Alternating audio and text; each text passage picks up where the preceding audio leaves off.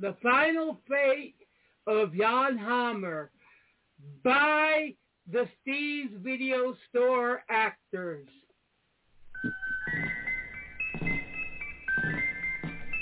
In colonial days, as the United States of America was being built by brave and honest people, there were times when superstition ran rife and hate claimed the minds of our countrymen. In New England, the mere accusation of being a witch was enough to sentence a person to be tied to a stake and burned alive. This terrible form of colonial justice, with its unfair court proceedings, sent many an innocent woman to her fiery death. This court finds you guilty as charged. You are a witch, and I hereby sentence you to be burned at the stake. No!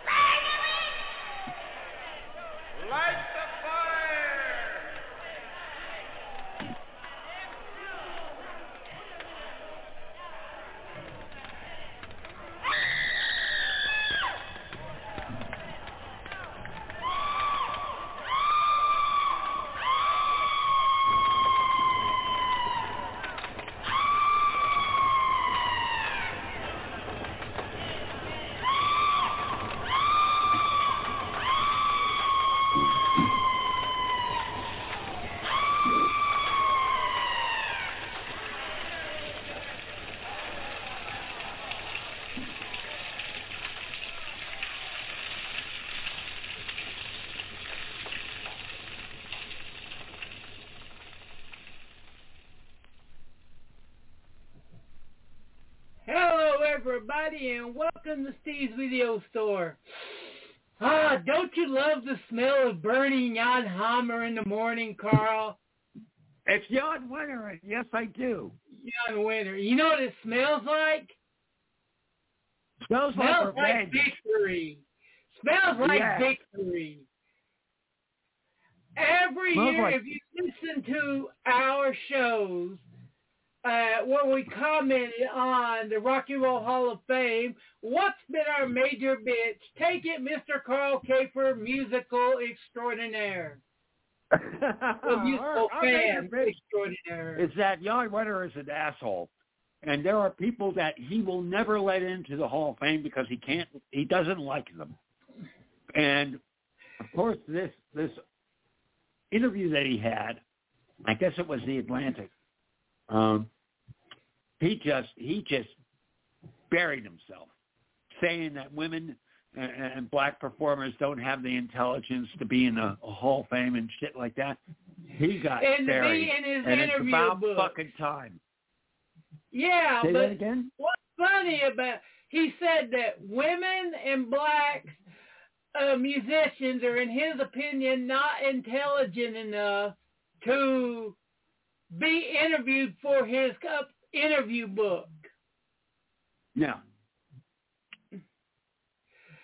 I mean, it's nice to see some asshole get buried, but it's rare to see an asshole truly bury himself with such a thorough and impressive job. Oh, absolutely. I'm impressed. You know, how many times have we bitched over the airwaves about Jan Winter and him not letting certain people in? I know with you it's like Thin Lizzy and a number of others. Warren Zevon. Yes, Your guy. Well, which is Harry Nilsson. Yeah, Harry Nilsson. Jethro Dr. fucking Hook. Tull. No. Yeah, Jethro fucking Tull. Just so many deserving artists. And let's not get into the 80s metal band that deserve because so many bands have taken influence from them. Yeah, I'm. That's your deal, not mine. Yeah, but you know what I mean. I know because I'm as much as I more don't like like the new Metallica, wave. the first thing I'm going to say is they're No, influential. not Metallica. I'm talking about the new wave of British heavy metal that came out of the late 70s, early 80s that was inspired by the Kinks' anger and Thin Lizzy's guitar playing. Okay, like who? Give me a couple people. Like Judas Priest, Iron Maiden. Okay. Yeah, okay. Hell, Yeah. if you know how to read Iron Maiden's books, he was geek culture before geek culture was cool. Yeah. But yeah, Agreed. Fuck you to death, Jan Loser. Maybe we'll get some good picks into the Hall of Fame now that you've lost all influence. And if you let it back in before the influence, you ought to go to hell and die. Let me tell you something. I know somebody who's laughing in his grave and just jumping up and down. You know who that is? Who? Hunter S. Thompson. They couldn't fucking stand each other. And you know how much I think of Hunter. Yeah. Well, if you remember an Almost Famous, even, what's his name, the director, Cameron Crowe did not have not nice things to say about Jan Winter. No, he didn't. Or we can quote my favorite, Lester Bangs, that Swedish cocksucker. He called him that Swedish cocksucker.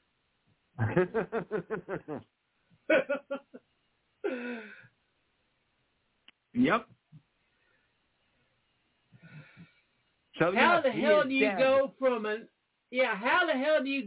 underground god to a fucking joke? Well, just look at his life. That's the perfect thing. I mean, he was when the Rock and Roll Hall of Fame started, man. He was a god. It was a wonderful thing. I was there the second year. The second year it was up, because that was the year that Frank Zappa died, and they put him directly in. And it took a bunch of kids to there, and we stayed the whole day. And I said, "What a wonderful thing, and what a wonderful thing Jan Winter has done." And then over the years, man, just showed how prejudiced he was against specific musical artists and musical styles. And do you know why Frank Zappa wouldn't let himself be inducted while he was alive? Well, he hadn't met the criteria yet. No, but he had.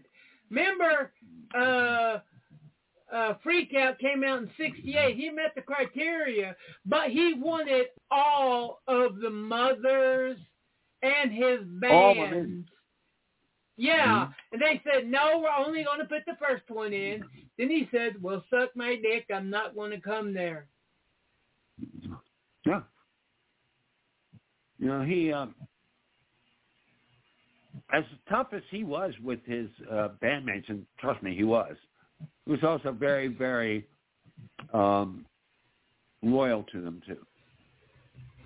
Yeah, there's only a few that ended up hating him, and I never understood why, and he never did clarify why him and Jimmy Carr Black hated each other. Funny thing is, they certainly had difficulties, but Jimmy Carr Black came back late in his career and Zappa's to be on albums.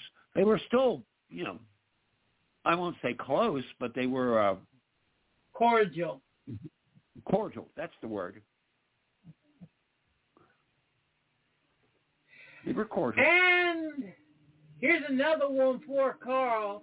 Michael Gambon, which most of us would know from, most of us non-art film freaks would know from the Harry Potter films, is the darker Dumbledore from the later books, which I think Richard Harrison, as good as he is, he couldn't have handled the darker, the darker twists and turns.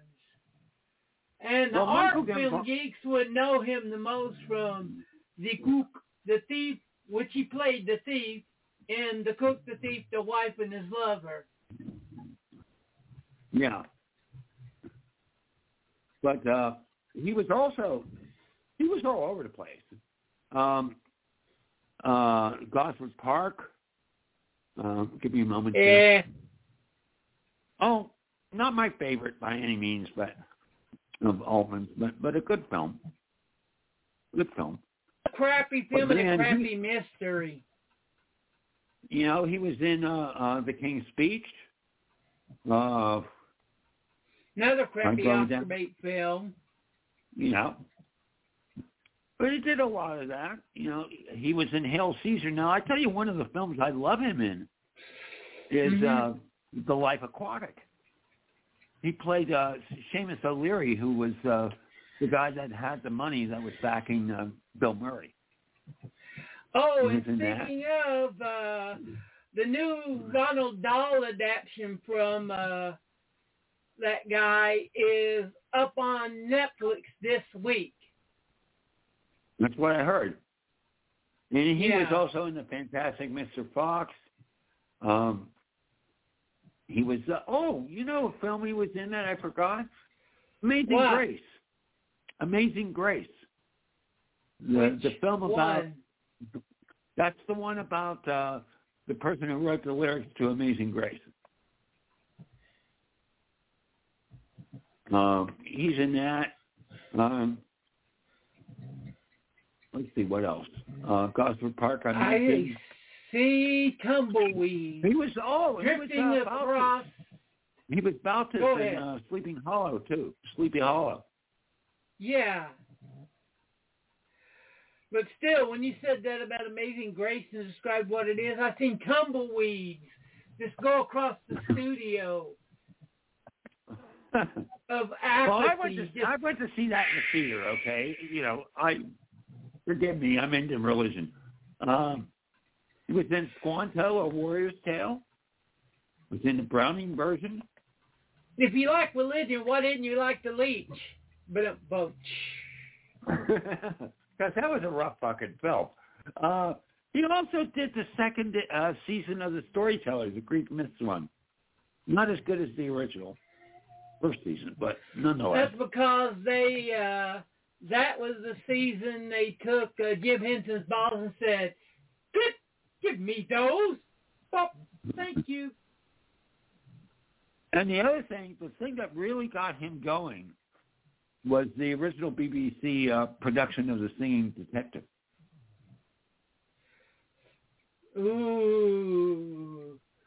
And no, this is not the very crappy horror adaptation with Robert Downey Jr. No. This is the BBC. This is the rough one. And it's rough in a good way, not rough as in, God, let me paw my eyes out. Yeah. And, of course, lots and lots of TV. Yeah. Oh, you know what? There's another movie he was in. First movie I ever saw him in, and you saw it too. The Beast Must Die. Ooh, I love that one.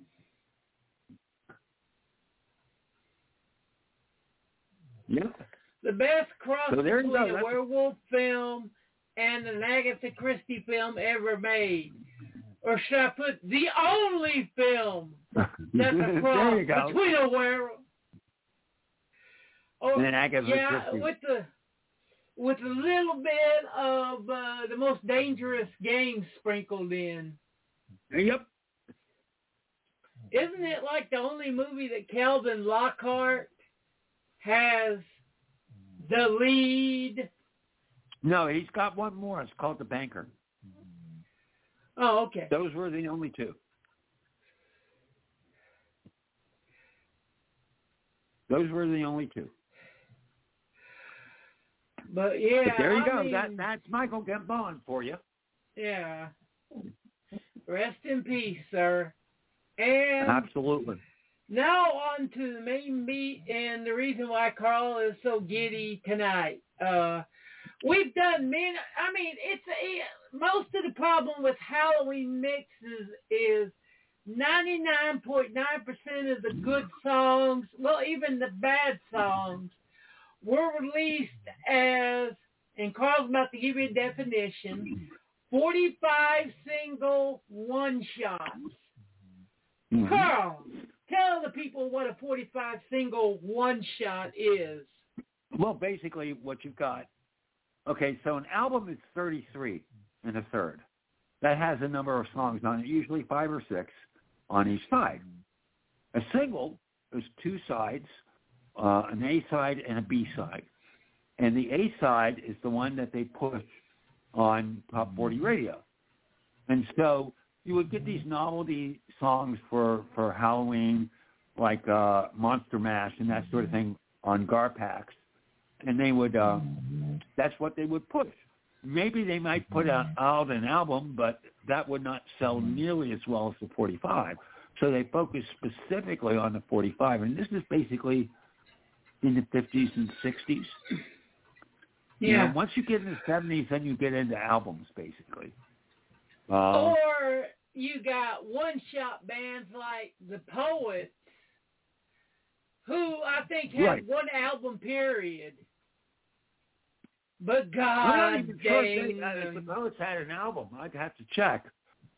And if they did, I it was looked a it couple up. of They years had later. an album. Okay. They had one album. And they didn't want to deal with the studio twat waffle shit. And so they said, bye-bye. Yep. And if you so want to bring up the Poets, listen to Dead. That is one of the best Halloween songs ever. And with a beat that'll make you move your ass. That beat will make you shake your butt, even if you ain't got no butt. You'll find butt you didn't have. This is true. This is true. So what are we focusing on? Why don't you tell the audience what we're doing today? Albums. What that means is full albums, and the whole song has to be dealt with creepy. First, we're going to deal with music, and then we're going to get into spoken word. Sadly, most of the spoken word stuff is from the 60s. I don't know why it fell out of favor in the 70s, because there was nothing better than listen to a good spooky story during a thunderstorm or just late at night.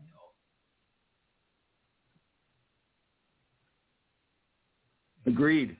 And there was a renaissance in the late 70s and 80s when the public radio stations, stuff that would use any free broadcasting they could, would get all of these PD things. There was the Shadow, the Spider. Come on, Carl, you can name a couple.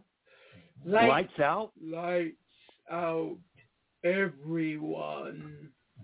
Oh, Arch Oboler.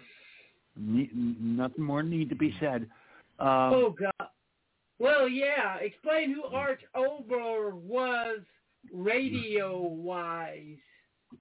Well, Arch Oboler was basically Alfred Hitchcock before Alfred Hitchcock when it came to radio. He was the first one to really do scary stories on radio. And then once you hit the 50s, then he started doing films. And he did some odd films like he did, what's the one about the TV? Twonky! Yes, the Twonky, yes. In 7. No, actually, it's not 7. It's 5. It's 5. Not 7, it's 5. But well, I added 2 more. He also had an early TV show in the 50s. Yeah. It's actually 6 if you count the monster, which I do. Yeah, but it's as the title of it is called 5. Yeah. But really, really, I mean, listening to these things, and the other thing too is when we get into that, anyone that was attached to horror films, and I'm talking like Boris Karloff and John Carradine and these people, they would do these spoken words, and we'll get into that later. But there's a lot of that out there. And what comedian was the first one to really name drop Arch Obler in his routines? That I do not know. So tell me. Bill Cosby. Oh, Cosby. Okay. He talked about when he was a kid, and I thought he was full of crap once I tell you what he's listening to, but surprise! Was the chicken heart that ate Cleveland. Yes. It wasn't Detroit. No. There's a couple of takeoffs on that. The eggplant that ate Chicago. Yeah. Comic versions of it. But yeah, the chicken heart. That's what it was called, the chicken heart. And what it is about a town that gets attacked by this giant Godzilla-sized chicken heart. And all you can hear mostly throughout the whole show is just bum, bum, bum, bum, bum, bum. Mm-hmm. And then it got louder and louder and louder and louder and louder, and boom.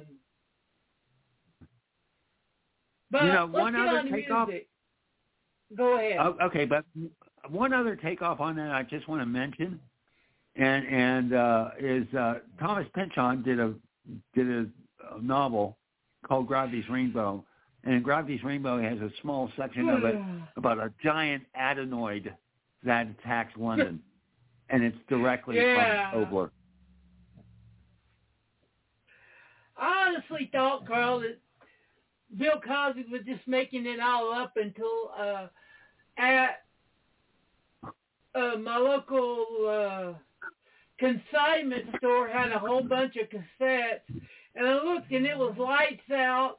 It was called the Haunted Mansion of something I forget, but the B-side said The Chicken Heart That Ate Cleveland. I'm like, what?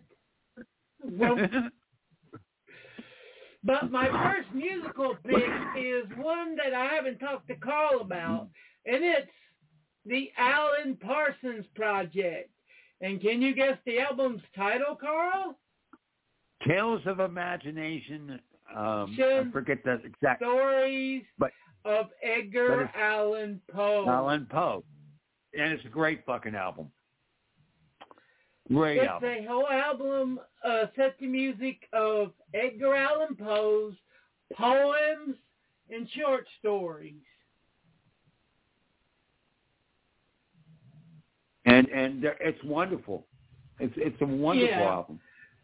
It definitely wears its heart on its sleeve. Yep. Very great album, and it's kind of obscure nowadays, isn't it? I think the reason that it's obscure is because, that's from the 70s. And that's 60 years ago, basically. Yeah, but you still get lots of people find like 1 million copies of another album, which I'm going to bring this up as my second just because it fits right here, and that's War of the Worlds by Wick Wakeman. Mm-hmm. And that, you can find like 1 million copies of that on YouTube. Yeah. And that is a rock opera version of the War of the World with Orson Welles, or is it Christopher Lee that does the narration? Orson Welles does. Yeah. And it's one of Miss Love's favorites, isn't it, Carl? Yes, it is. Yes, it is. And what's your first two picks, Carl? What, you want me to do two? Well, let me start with one, two. okay? Because okay. we did yesterday. We did a commentary watch on Back to School, and in that movie, there's a wonderful concert sequence with Oingo Boingo, and they're doing Dead Man's Party from the same album. And this is an album that also has No One Lives Forever, Weird Science, Same Man I Was Before, and it's very, very much focused on weirdness and horror. Nothing bad ever happens to me. Yeah, yep, there's that too. So it's a great album. Nice, but Nothing Bad Ever Happens to Me is one of the darkest fucking songs you can hear. Agreed. Agreed. And basically, the next one I'm going to mention is my favorite album from them, but basically any album by this group, and that's the Cramps. I fucking love the Cramps. Oh, God, yeah. Lux and Poison Ivy, man, they, the idea is she was hitchhiking. He picked her up. Then they found out they were in the same class at Santa Monica State University of California, and they hooked up, and they had a love of early 50s horror movies and that sort of thing, and they came up with the Cramps, and oh my fucking God, they invented Psychobilly. It's Psychobilly or Hellbilly. Mm-hmm. I always like Psychobilly better than Hellbilly. Billy. Yeah, but I like Hellbilly Shock. But the album that I picked from them is Live Dead Girls. Which one did you pick, Carl? Songs the Lord Taught Us. This is the one that I picked. Yeah. Isn't that the one with the human fly? Yep. Absolutely. Oh, God. That one has one of the raunchiest bass lines intros ever. And that's the thing about Poison Ivy. One of the things I love about this group is who her guitar hero was. It was Link Wray. Yeah. Link Wray, man. And just an unbelievable album. But as I said, any album. By the Cramps, yeah. I mean, look, you just have to look at 80s horror films. Return of the Living Dead, off the one I picked, The Surfing Dead. Yeah. Near Dark, Fever. Yep. And it has I Was a Teenage Werewolf, Sunglasses After Dark, Mystery Plane, Zombie Dance. So many great songs. Are you sure this is Zombie Stomp? No, it's Zombie Dance. Zombie Stomp comes comes before. Okay. I think, or comes after. No, comes after, actually. But yeah, the Cramps is a great. And they do a cover of Strychnine, too, by the Sonics. They do a cover of Strychnine by the Sonics. I love that fucking song. Yeah, exactly. And I definitely love when the Sonics version is used in Hardcore Henry. Yep. But, yeah. And then we got one that Carl pulled up, and that would be the early Danzig and the Misfits. Their first album has, like, the Halloween anthem. I Remember Halloween. Mm-hmm. Now, that album is Walk Among Us, by the way. Yeah. And the only film that blatantly uses a movie title in its for its inspiration. Mm-hmm. What movie is that they use? It was called Fanatic in the UK. That's not this album. Oh, unless you're talking about Astro Zombies. Yeah, they use Astro Zombies, Die, Die, My Darling. Yeah, that's in a later album. But this has Vampira, I Turned Into a Martian, Night of the Living Dead, of course, Devil's Whorehouse, Astro Zombies, and Brain Eaters. Those are all movie titles of some real drive-in crud. Oh, yeah. What was the Brain Eaters an unofficial adaptation of that got them sued by the author? Mm-hmm. And of course, let's not forget Carl? who was behind the Misfits. We forget this. You know who was the main driving force? What? Glenn Danzig. There you go. Exactly. If you go Republican cocksucker only, me and you would have gone round and round and round and round. Yeah. You got to give him credit, man. But Misfits the early years of the Misfits are just, any of the albums are great for Halloween. Yes, agreed.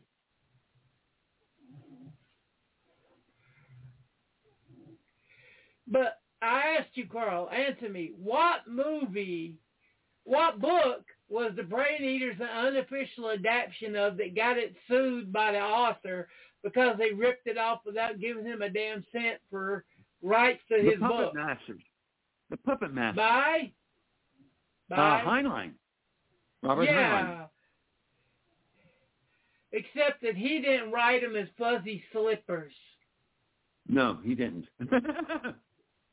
The Brain Eaters is not good. Go watch the 90s Puppet Masters. Mm-hmm.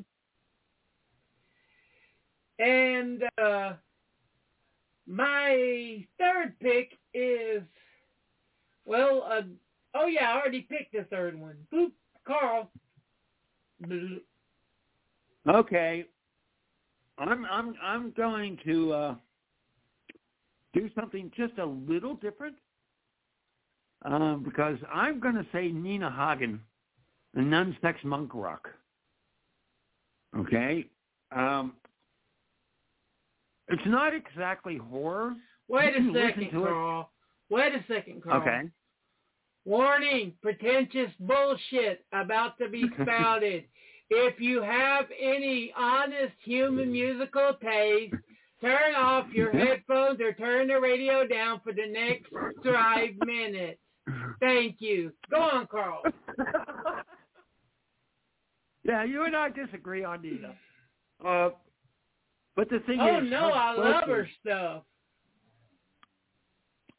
Her vocals, everything about this album, even though it's not, quote, horror, sounds like it's from a horror movie soundtrack.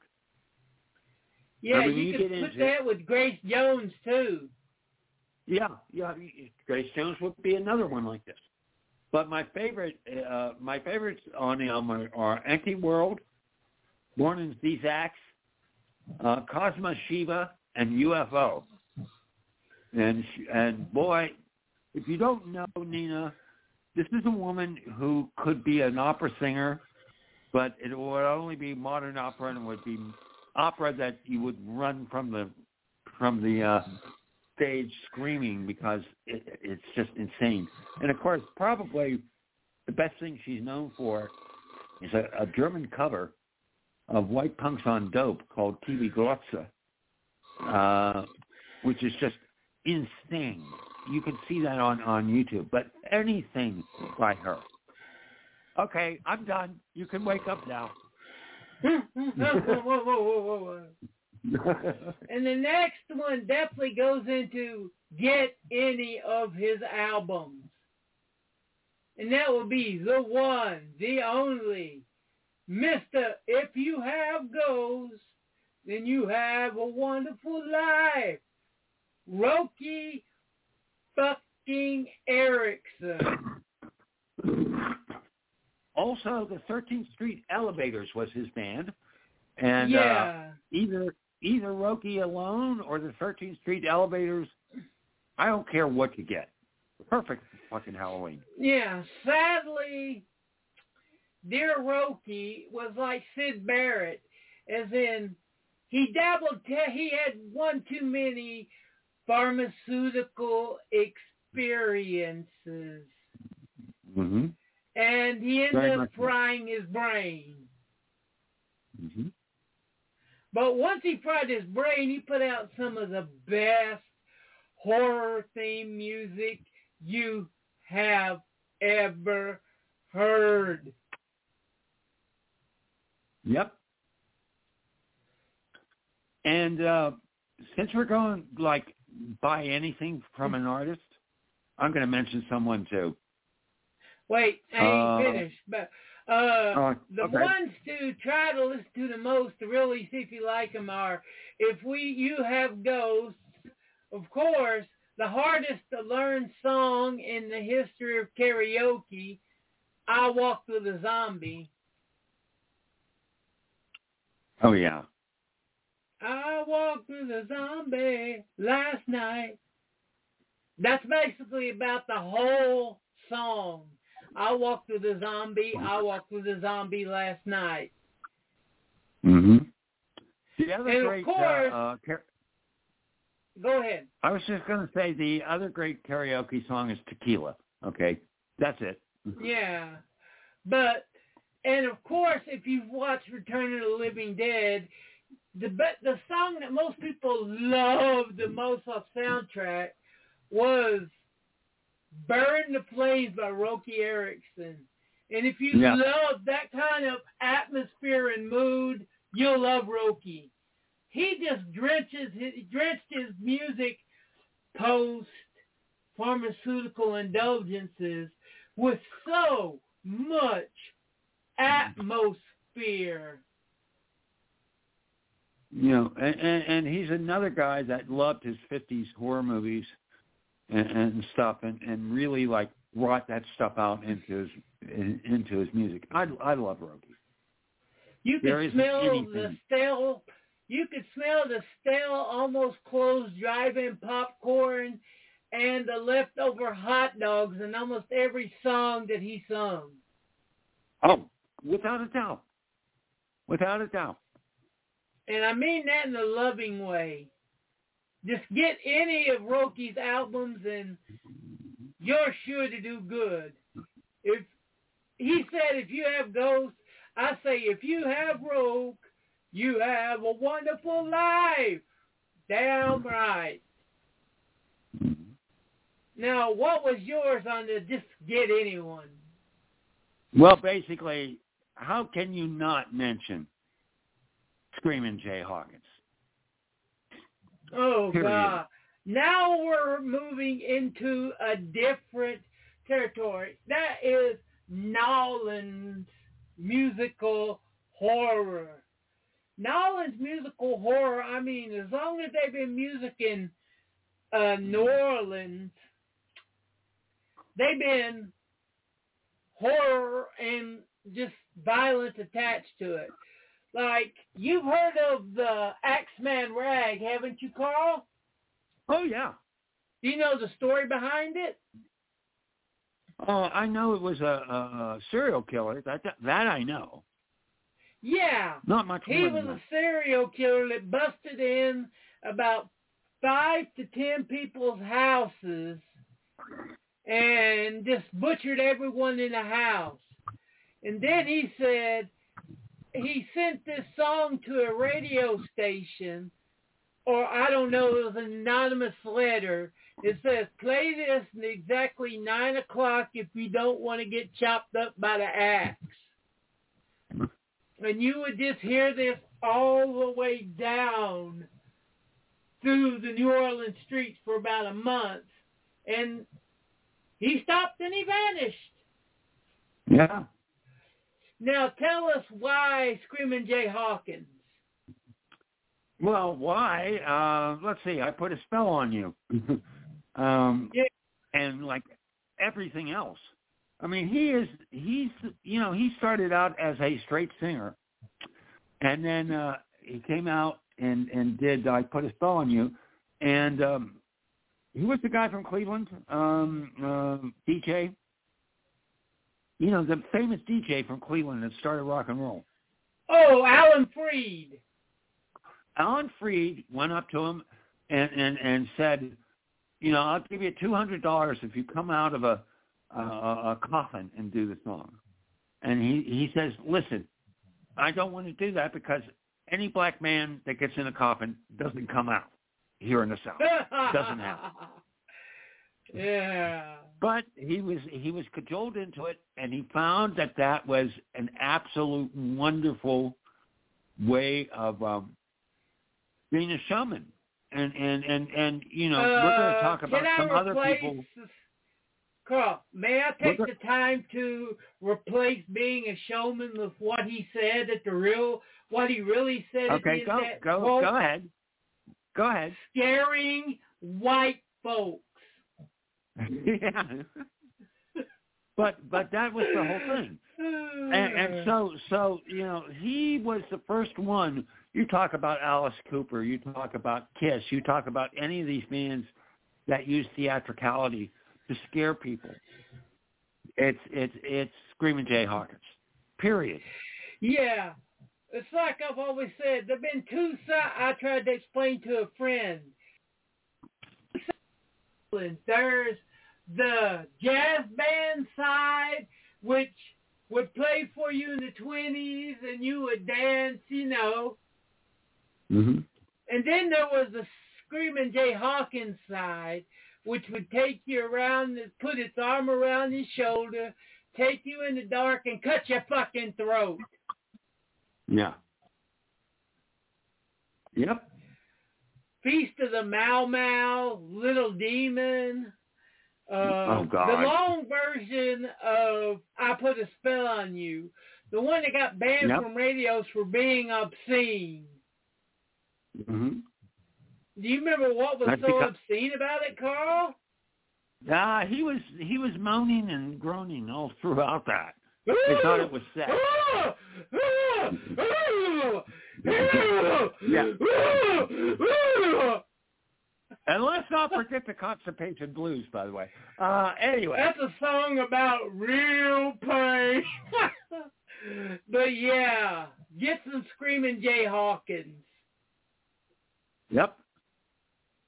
And he even did a cover of Tom Waits' song, Whistling Past the Graveyard. He did so much. And love him dearly. That man is a true genius. Seriously. Yeah. And now we're going to move on to the 90s for one album before we'll probably go back to Nowlands with Carl as we deal with an album that's like a goth horror classic of the 90s. And that is The Darker Than Dark. Do you remember in Spinal Tap, Carl, and everyone who's seen it, they talk about that album being blacker than black? Yep. Well, Nick Cave's Murder Ballads is blacker than black. That was also on my list. It's unbelievable. Unbelievable. And by the way, you know that there's a connection between Nick Cave and Screaming Jay Hawkins. You know what it is? What? They're both in Jim Jarmusch's films.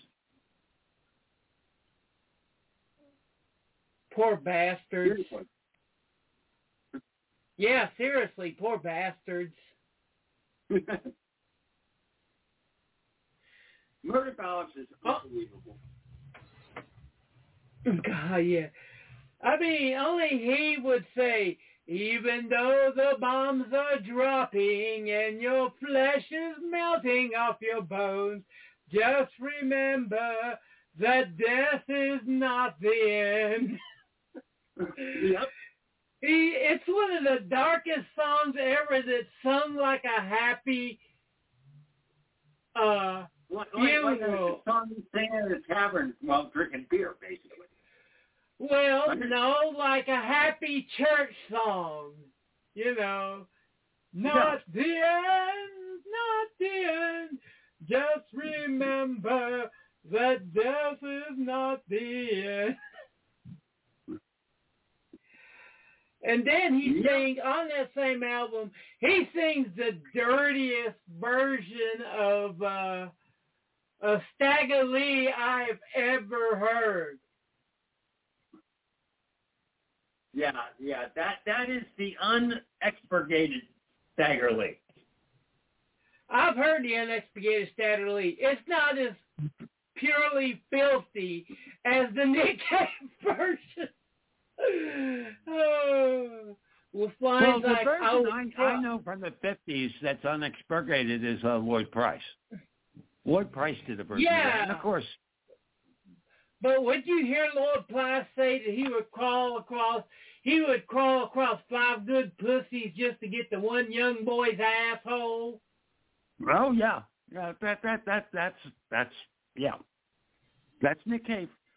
And it also had Nick Cave's only top 40 hit in America on it, which was surprising. Which is Where the Wild Roses Grow with Kylie Minogue. Yep. It starts out as 2 choruses of the most beautiful song you ever heard. And then it gets dark. Yeah. It turned out there is this killer that there really was, I forget where he was, but he would take girls and take them off and deflower them and then bashing their heads in and planting roses in his teeth. And when about the time when he led the cops there were about 20 or 30 rose bushes planted. That came out in 1996, by the way. It was recorded between 93 and 95. And boy. Yeah. What do you think about it the first time that you heard it? Unfucking real. Unfucking real. The other one I listened to just the other day was O'Malley's Bar. Oh, God, yeah. 21 minutes of just pure violence. Actually, on the release, it's like 15 minutes. But there's a live version that goes like 20-21. Yeah. And that's one you have to hear to disbelieve. That whole album is just good. But if you play that at your Halloween party, you might get some looks. Yeah. But you will have those 1 or 2 that look at you and go, oh, yeah. Oh, yeah. Exactly.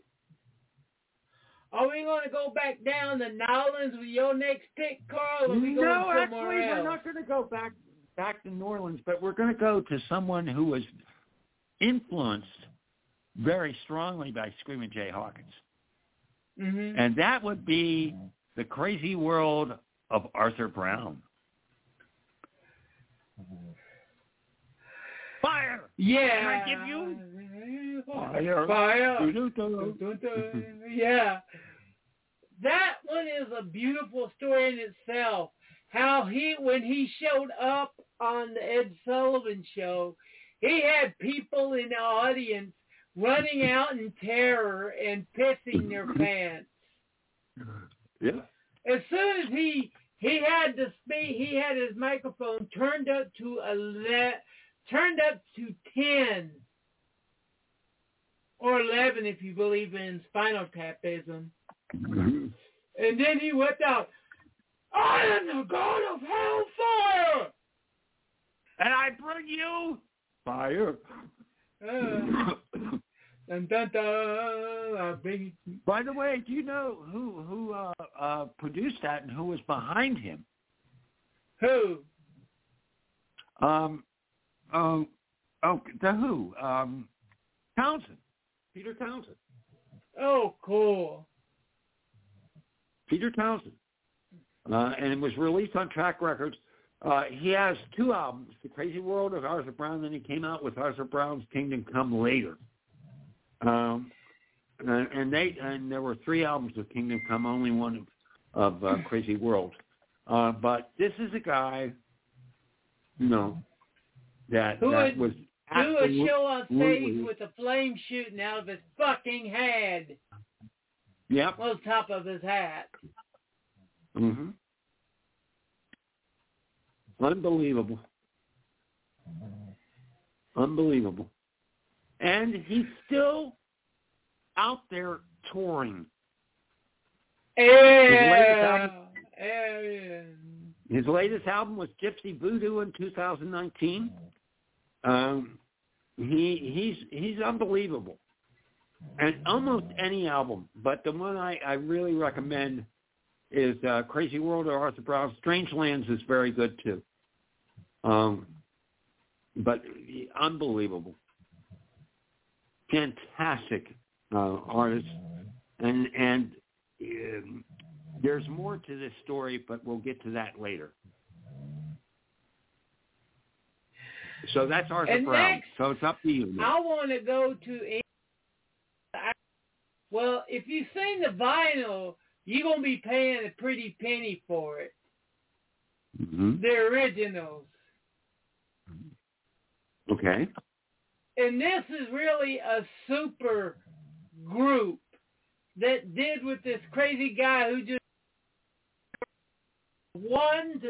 he did 2 albums of some of the most ghoulish, weirdest, creepiest music you've ever heard.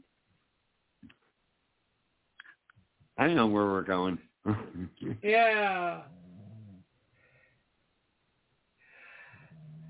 And God bless him for having such a name. And yes, he was a real lord, Carl. I looked it up. Yeah, I know he was. Yeah. He was not only a lord in England, he was what kind of lord was he, Carl? He was a screaming lord. Screaming lord.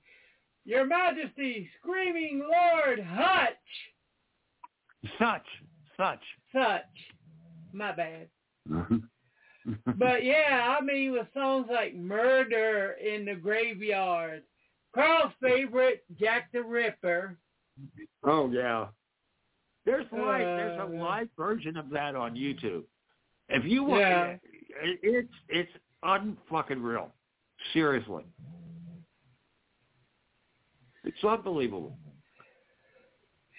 Yeah. And by the way, I didn't have an album. I'm in love with a vampire. Mm-hmm. I had an album of Screaming Lord Such in my collection, and that is now with my collection with John Shearer. He has all my albums that I gave to him. So he has that album. Which one did you have? All Through the Night or the other one? I had the other one. Which was not as... No, it was basically Screaming Lord Such. There's not exactly a title on it, if I remember correctly. Oh, okay. It's been a while since I know. But yeah, why is such a novelty album done by a guy who was a member of British Parliament so musically fucking sound? Do I know anyone who could tell me that, Carl? Do I? I think you do. I think you do. So Screaming Lord Such was a very, very good friend of John Mayall. And so he basically teamed up with a guy by the name of Chas McDevitt, And they came up with this idea of doing Jack the Ripper, but they needed this garage bout, this sound. And so basically, he hooked a up bunch with of nobodies. Was Right, you know, Carl? and let's see, who all did they bring in? Well, they brought in Eric Clapton. They brought in Jeff Beck, Richie Blackmore, Keith Moon, Noel Redding. Yeah. Let's see who. Yeah. Yeah, pretty much so. But yeah, all these guys went through such as bands, you know, and basically some of them weren't recorded on the albums, but they played with them live. But, you know, if he needed a musician, he'd call up John Mayall and say, hey, I need somebody. Can you send someone over for a gig? And that's what would happen. And don't forget, John Bonham was in played with Screaming Lord Sutch too. Oh yeah, I forgot that. Yes, he did. Yeah, Moon had to go on a tour, so Bonham replaced him. Yep. I think this is back when Bonham was in the New Yardbirds. Well, actually, no. We'll get to that momentarily. Okay, oh, actually, I think ahead. it was new. Okay, because Bonham comes up a little later for me. Okay? Yeah. No, but you're right. It was the New Yardbirds, which, of course, all came from John Mayall. You know, John Mayall is the father of British blues, without a doubt. He's the father. And if you know a certain movie from the early 70s, which is one of the best rock movies ever made, just hearing John Mayall's name will send you off in the giggles like a little schoolgirl. Yes. We were talking about that before the show. Yeah. Look at you, Carl. You could have been playing good music, respectful music, with Beck Mayo and his blues bakers. But no, you had to play Zappa's comedy music.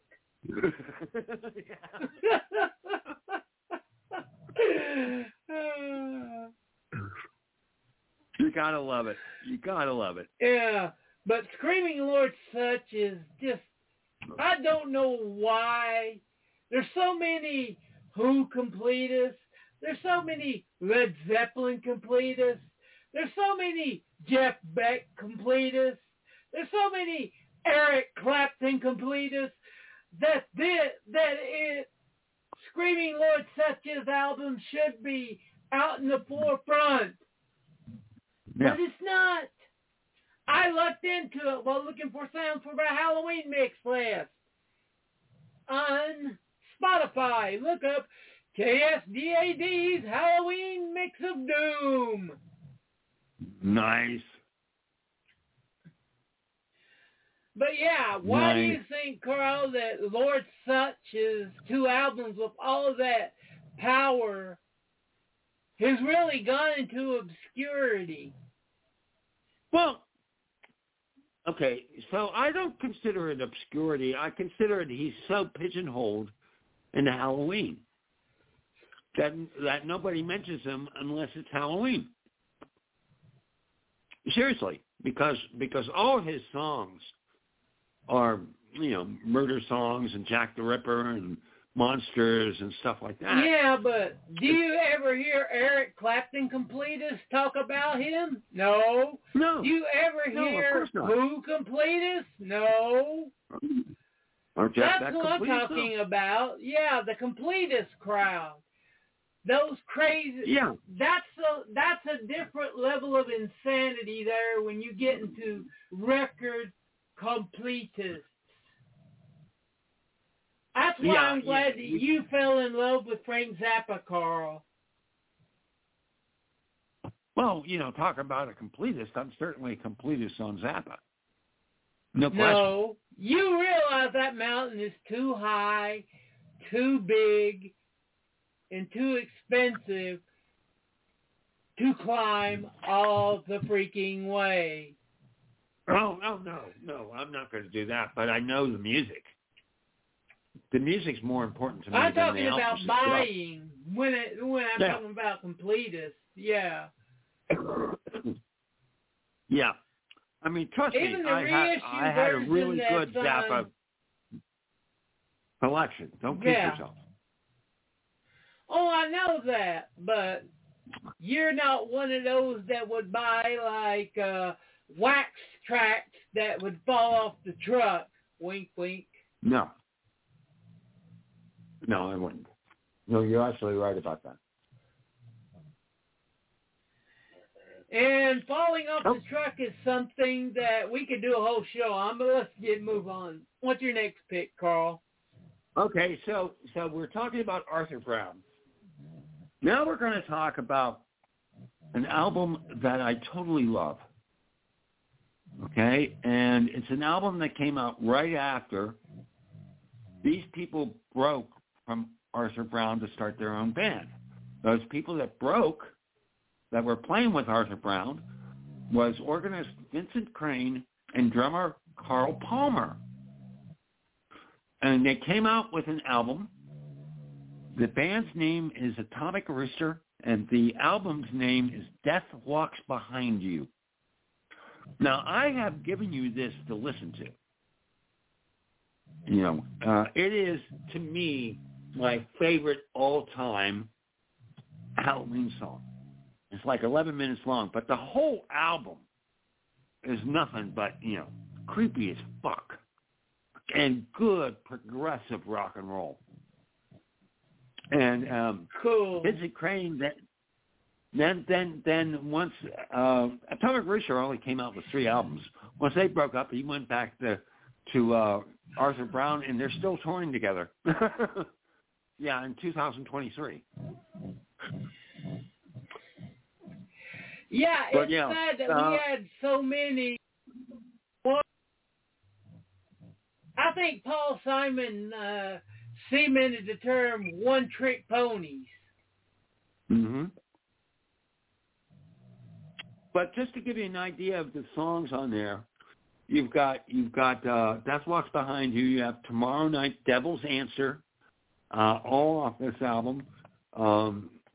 Just unbelievable stuff. Give me a second here. Vug, 7 Streets, Sleeping for Years, which is a Vug, V-U-G. Sleeping for Years, which is yeah, that's basically it. Sleeping for Years, which is a very, very twisted version of Rip Van Winkle. Gerschacher. If you don't know what Gerschacher is, it's a German word for a toilet. The shitter! It should be der Scheißer. Gerschacher. Or Scheißer. Actually. Scheißer. No. So anyway, that's Atomic Rooster, and it's wonderful stuff. It's good progressive rock. It's really outstanding. But Death Walks Behind You is the Halloween song of all time, as far as I'm concerned. Number 1. There you go. But what about Ghostbusters? No. Not even close. Or the Time Warp? I like the Time Warp. I even like Ghostbusters, but no. No. We want things to scare people. And this scares people. Only way the Rocky Horror Picture Show will scare someone if they're a homophobe. Yeah. And I don't mean the letter.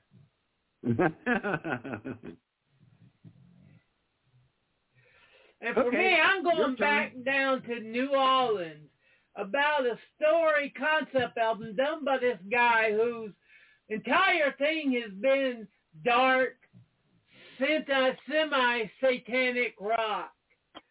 And it was an album about this couple that goes to settle in this house down in Nowlands, but it's haunted by the ghost of a woman named Abigail. And that would be Abigail by King Diamond. Okay. I was wondering if you were going to bring up King Diamond or not. You hadn't talked to me about it. Yeah, Abigail, But the I whole figured you album, it's just a great creepy ghost story. Oh, yeah. Agreed. I'm not a huge fan of King Diamond, but I have heard cuts from that album, and it's pretty goddamn good.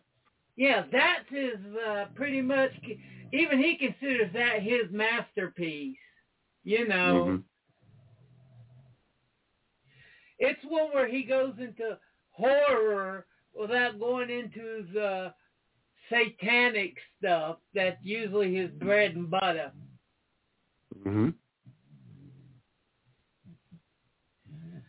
If you look at most Norwegian death metal bands that put on the makeup, they definitely take a lot of inspiration from the king himself. Oh, yeah. King Diamond and Merciful Fate. Pretty much, if you're looking for something creepy and you want something different, just get any of the Merciful Fate or King Diamond. But besides Abigail, you might want to test run them before you play them, because you might offend someone. Mm-hmm.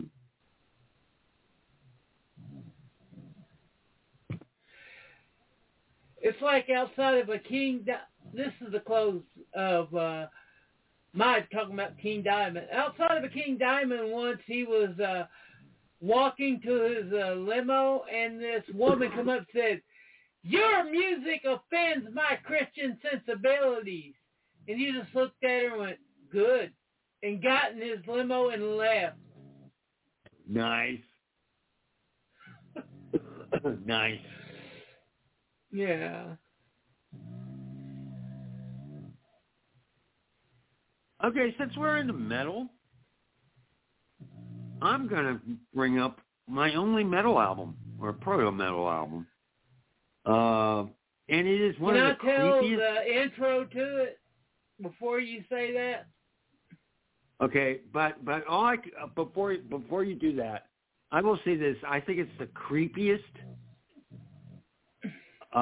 debut album ever from a very famous band. Now you can go. And what happened was these three working class English fellows was going out one day, and they had a show to play about later that day, and they was like a Beatles, Rolling Stones, the usual cover band shit. Yep. But then they were like, "Ooh, this is a scary movie. What's it called?" Beep. They say the title and say, "Let's go see it. It might have a few scared birds there to jump in our laps." And they came out of this movie, their eyes widened, and the lead guitarist looked at the singer and said, "I want to make music feels like that movie." Yep. And what was that movie that they went to see on that day, Carl? It was Mario Bava's Black Sabbath. Yep. Yeah. And it gave us the album Black Sabbath. Yep. Yeah. Go ahead. Sabbath, Bloody Sabbath. Yep. Just unbelievable. And scary album cover, too. That's one of the scariest fucking album covers I've ever seen. Yeah. If I know you like Sabbath album covers so much, that one Christmas it's hard to find nowadays, but they put out a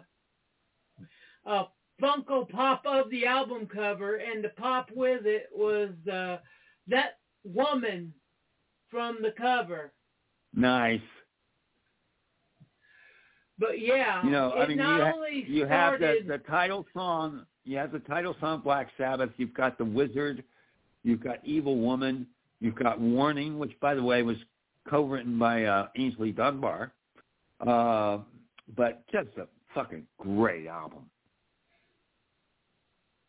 Great album. Yeah. And do you remember that song that was hidden, or was it hidden on Children of the Grave? That had the hidden song at the end. That's their next album. That's their next album. Yeah, Children of the Grave. Yeah, Paranoid. it's not on the first album. Not on the first album. I think that's on Paranoid. But yeah, that's another one that would be perfect for Halloween too, is Paranoid. The horror trifecta is Black Sabbath, Paranoid, and Children of the Grave. Right.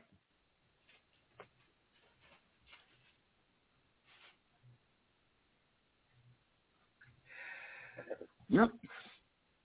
And okay. Now you go, Carl. You have some serious ones slotted up. My mind's foggy for all of a sudden. No. The next two I have are not serious. They're more for kids. What I mean is you have them written down. Yeah, I have them written down. So you want me to go? Okay, so when we think about family-friendly Halloween songs, one of the big ones that come by is Bobby Pickett's Monster Mash. And there's nothing wrong with that album or that song or that album if you find it on Garpax. It's a wonderful album. But I thought I would pick something else along the same lines that isn't as well known. Now, people that know me know how much I love Spike Jones. Spike Jones is basically the godfather of novelty music. Started in the late 30s, early 40s. Don't underplay him. I'm not underplaying him. No, you are. Not at all. Spike Jones made more money off musical patents to play with this thing. He was the first one to create a scale cowbell line. You may think of me like, Steve, you're kind of stupid. But if you'd actually heard them from the deep bass to the little light ones, that was 5 to 10 years of research, wasn't it? Yeah. I mean, he has many, many patents as far as cowbell stands and that I think the patents are now no longer around. But nonetheless, he was an excellent drummer. He was a drummer during the swing era in the 30s and 40s. And then basically came out with the Spike Jones Deprecation Review. And he did all of these silly songs, their Führer's bass and all this stuff that was, thumb your nose and that.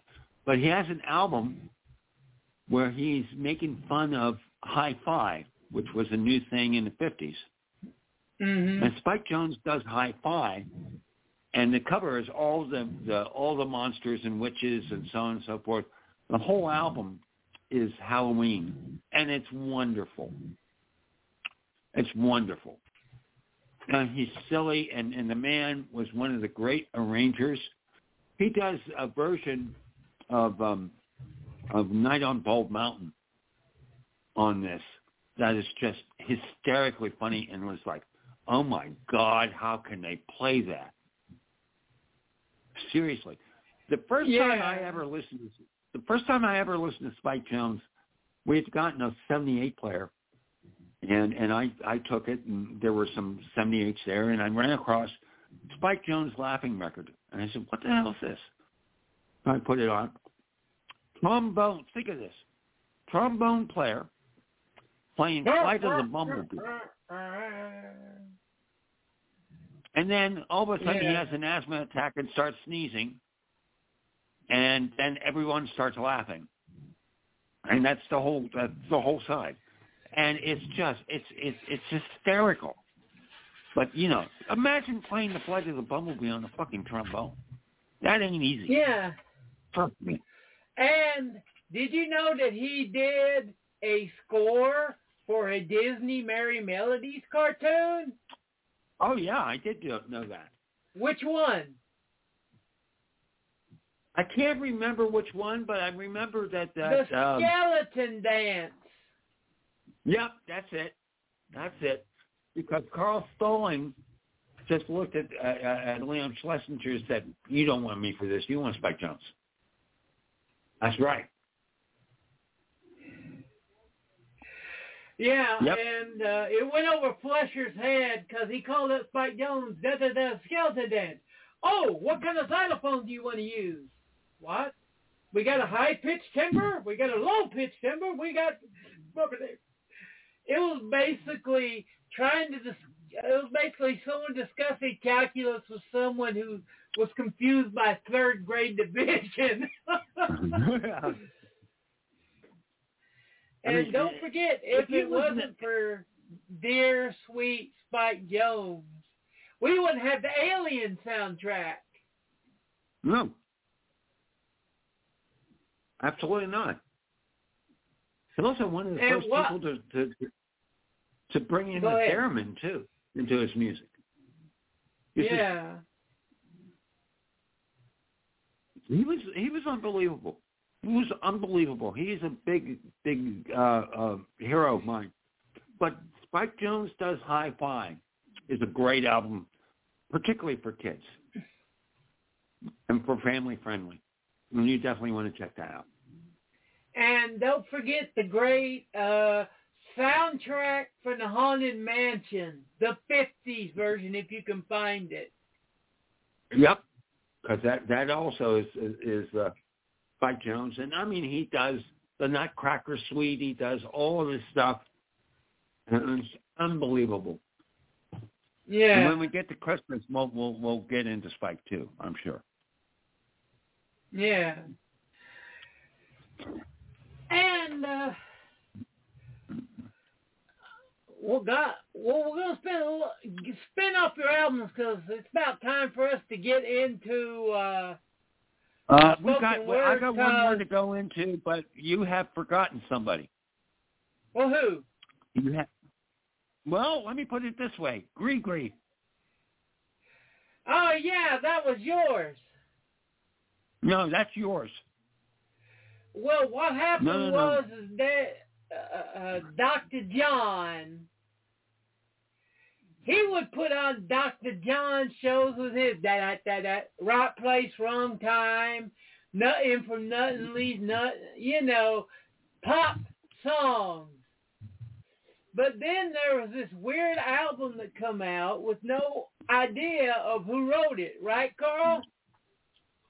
Well, it was him on the cover. You knew it was Dr. John if you knew what he looked like, yeah.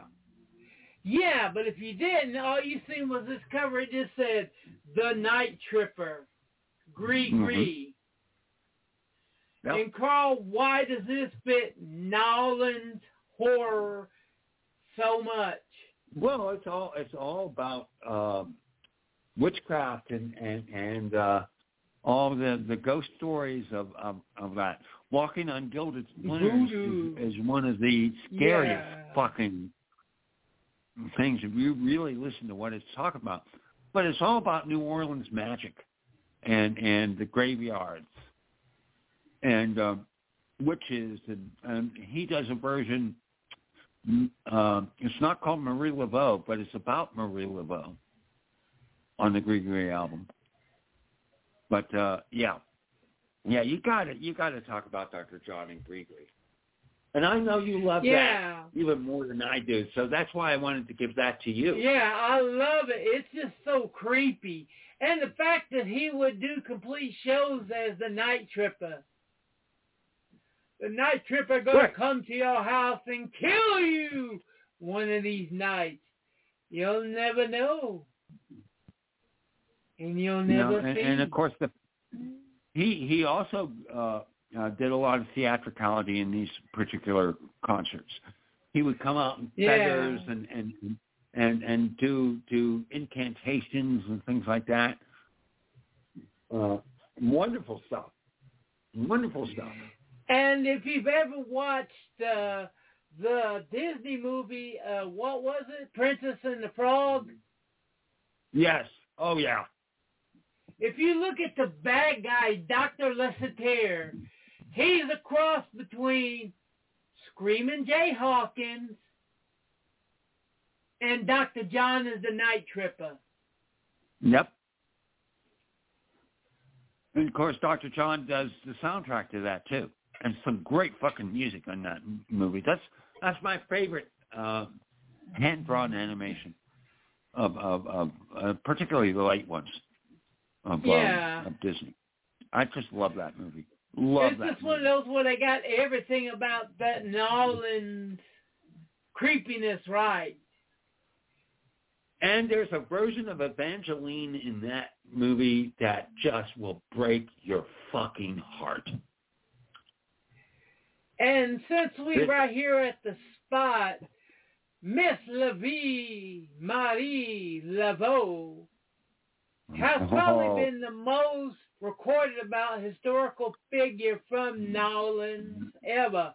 Let's see. All the bands that me and Carl love from the mid-70s that came from that area sung about her.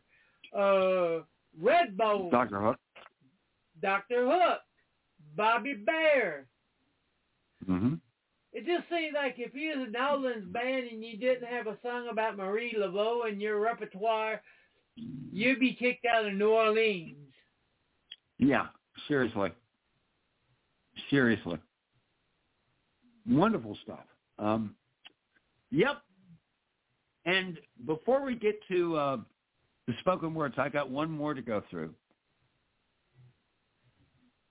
Unless you've got another one, I'll go. No. So all I'm going to do here is, this is an album by an artist. I'm not going to tell you the artist yet, but I'm going to give you the album's name. Tell me what you think of this. Riding a black unicorn down the side of an erupting volcano while drinking from a chalice filled with the laughter of small children. That is the name of the album. Don't you remember what I said earlier? Okay, that's exactly what I want you to say. Go for it. That album title, that when you said it, rust just shot out of your mouth. Yeah. Absolutely. And this is an artist by the name of Aurelio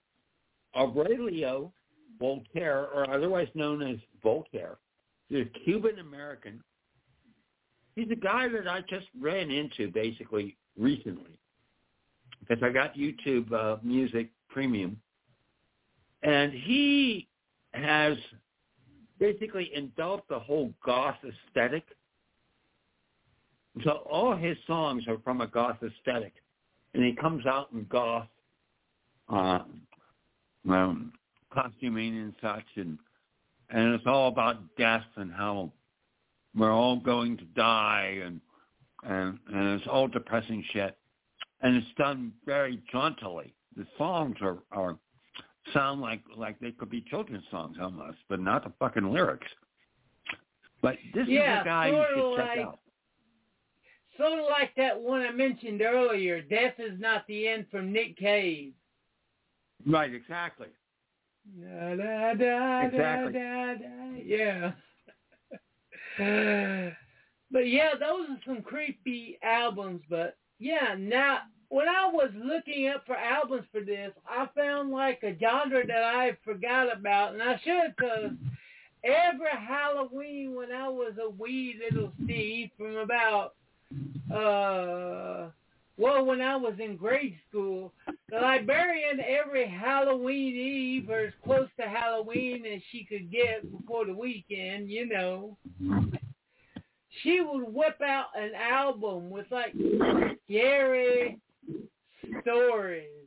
And yes, this is the inspiration for my these albums, which we're going to be talking about, are the true inspiration for my live read series that I do every year. Well, I try to do every year. I know I slacked off last year, but I've been sick. Sue me. No, sue Carl, because he ain't got shit. And he'll be like, yeah, sue me. You can take everything I got. Fuck you. Right, Carl? Wrong, but that's okay. You'd be like, nothing from nothing, get you nothing. I gotta have something if you want to get paid, but you ain't getting paid. But yeah, Carl remembers more of the radio shows that they would play on public radio. One of the great things about that is when I was in school for my master's in church music in Chicago, I on Sunday nights, Stan Freberg had a show, and he would play all these old radio shows like The Phantom, Lights Out, and man, I freaking loved it. So I always, my roommate at the time looked just at me like, you're weird, but I was.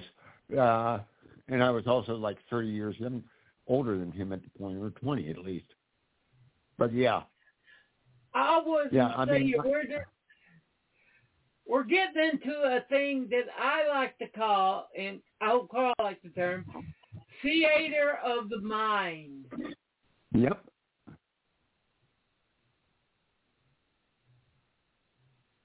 Yeah, and I remember going to the library when I was a kid, and it'd be near Halloween, and there'd be an album by like Vincent Price, Scary Stories, and stuff and I love that stuff. And so we get it from the library. Yeah. The one that I listened to today was called A Witch's Horn Book, filled with poems and stories read by head warlock Vincent Price.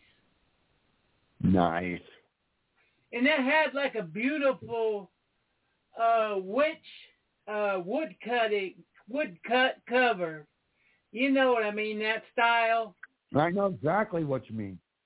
And Carl said, and Tracy said, it looked just like something that was from Where the Wild Things Are. That style. Yep. And it's creepy as hell. I could see why many schools would not stock it. Because half of it is just scary poems and stories like the Jabberwock and stuff. But the other half is him basically reading a witch's horn book on how to become a witch. Yep. And then there's the Alfred Hitchcock series for young children. Mm-hmm. There's also Boris Karloff did a couple of them too. Yeah. I remember. And they were stories, basically, the one I remember is they were stories about the Universal monsters. Frankenstein and the werewolf and all that. I remember hearing one by Boris Karloff where he gets mad at the Frankenstein's monster for breaking the wall to go outside. Monster? Yeah. Why did you break down the wall? What do you mean you had to go outside? The door was right next to it. Well, a lot of that was picked up by, we were talking a little bit about Monster Mash, and Bobby Pickett definitely, that influenced Bobby Pickett in that song. And Mad Monster Party and all that stuff. But, a lot of these spoken albums were basically for kids. They were relatively family friendly. They were like the predecessor to Goosebumps, for example. But right? they had some for adults.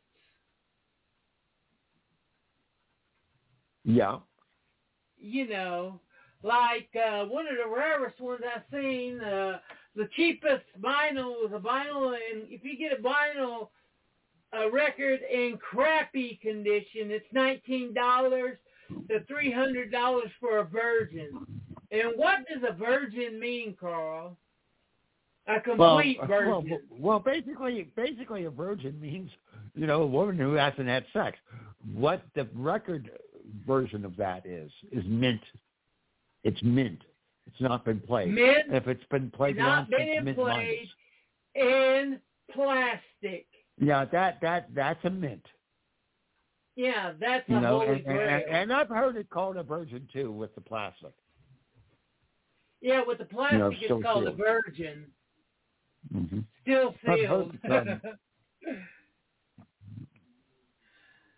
And it is Roddy McDowell reads the stories of H.P. Lovecraft.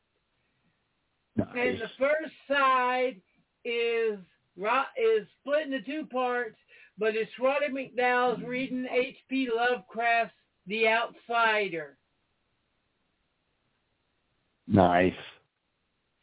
And the second side is him reading what's the one that Dan O'Bannon did that was based on there?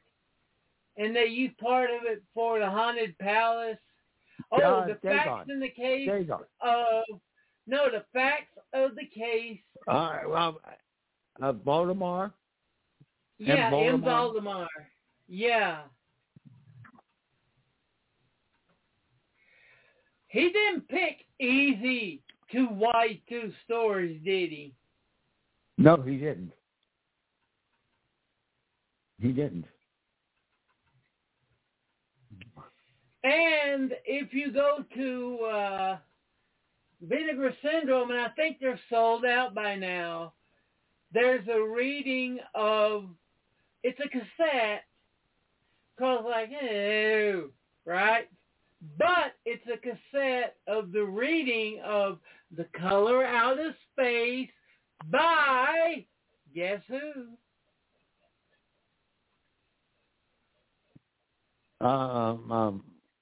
By the author himself. By the author. No, by Richard Stanley. Oh, nice. Yeah. Nice. You know who else did something like that? Who?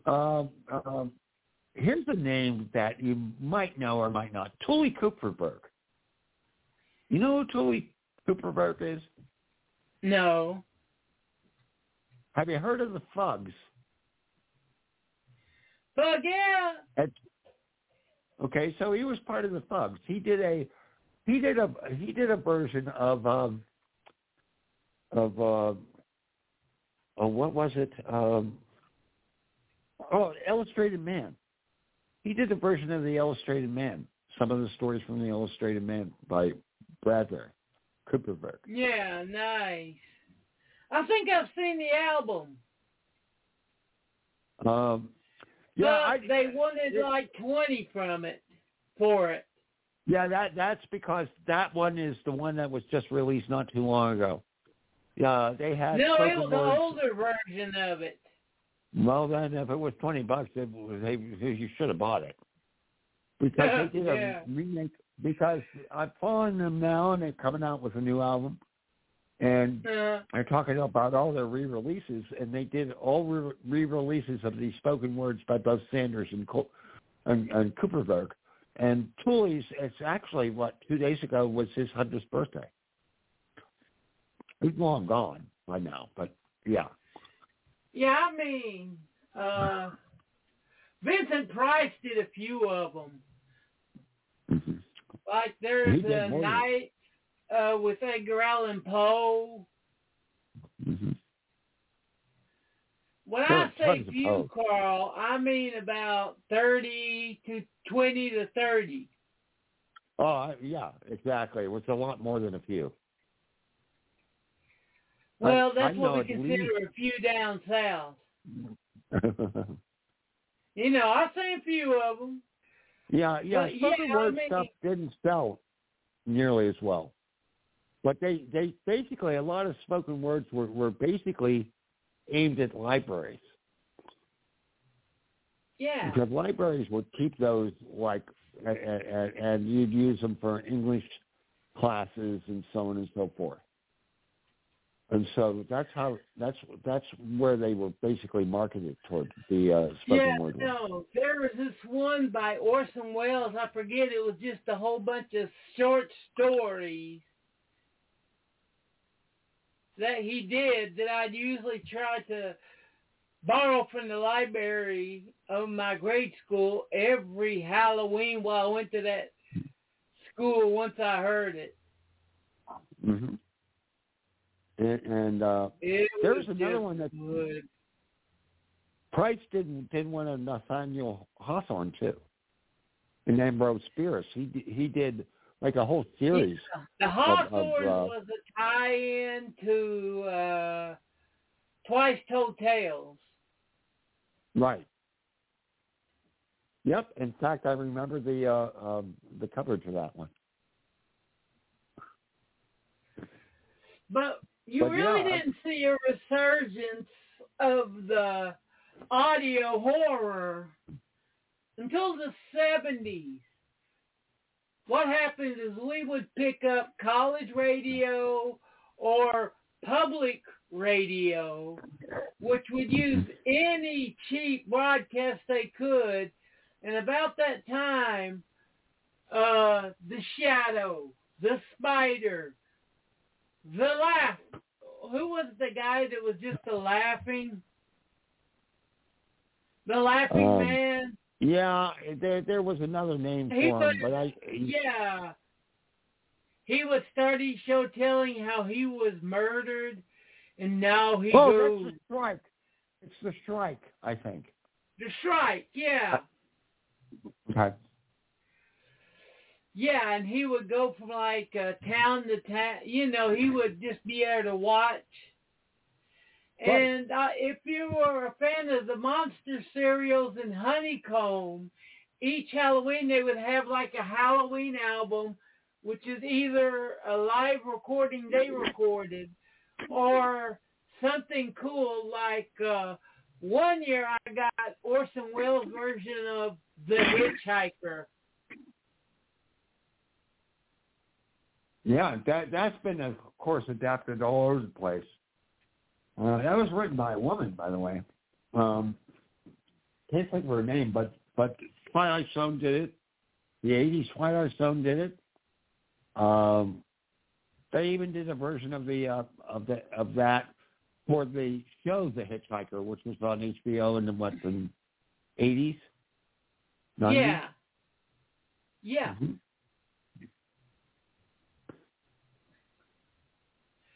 And then there's the one which we're going to close the show out with. And there was this thing called Halloween Horrors.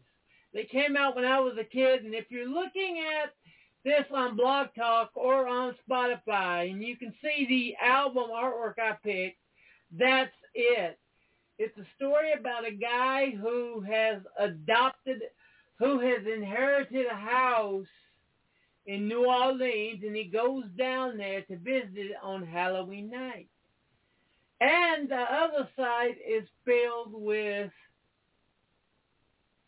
sound effects, which was cool if you was running a haunted house or something. Mm-hmm. Oh, yeah. So, Carl, what do you think is better? Just getting a whole collection of scary songs off of the net, or looking up these whole albums like we've had to really look for and get a full experience from someone going one direction? I think they're both valid, but we're pushing the albums because, you might know a song from an album, but if you don't know the whole album, you're missing out, particularly if they were put out in the 50s, 60s, 70s, and the early 80s, because and pretty much if they were a concept album. Right, exactly. Explain to the younglings what a concept album was as an idea, Carl. Well, basically, a concept album, it's sort of like a rock opera. It might be a rock opera, or it might be songs that are interconnected in some way to give you a feel. The perfect one that you mentioned earlier was the Alan Parsons Project, Tales of Imagination, Edgar Allan Poe. And Rick Wakerson's War of the Worlds. A concept is an idea that's told through music and words on an album to tell one singular story. Mm-hmm. Right, and the Kinks, which is my group, they did several concept albums. Yeah. But by the way, you mentioned Rick Wakeman, War of the Worlds. I want to also mention my favorite version of War of the Worlds is Jeff Wright's, who's not as well known as the Wakeman version. But there were two albums that came out like a year, one after another, the next year. And the first one was Wakeman, and the second one was Jeff Wright.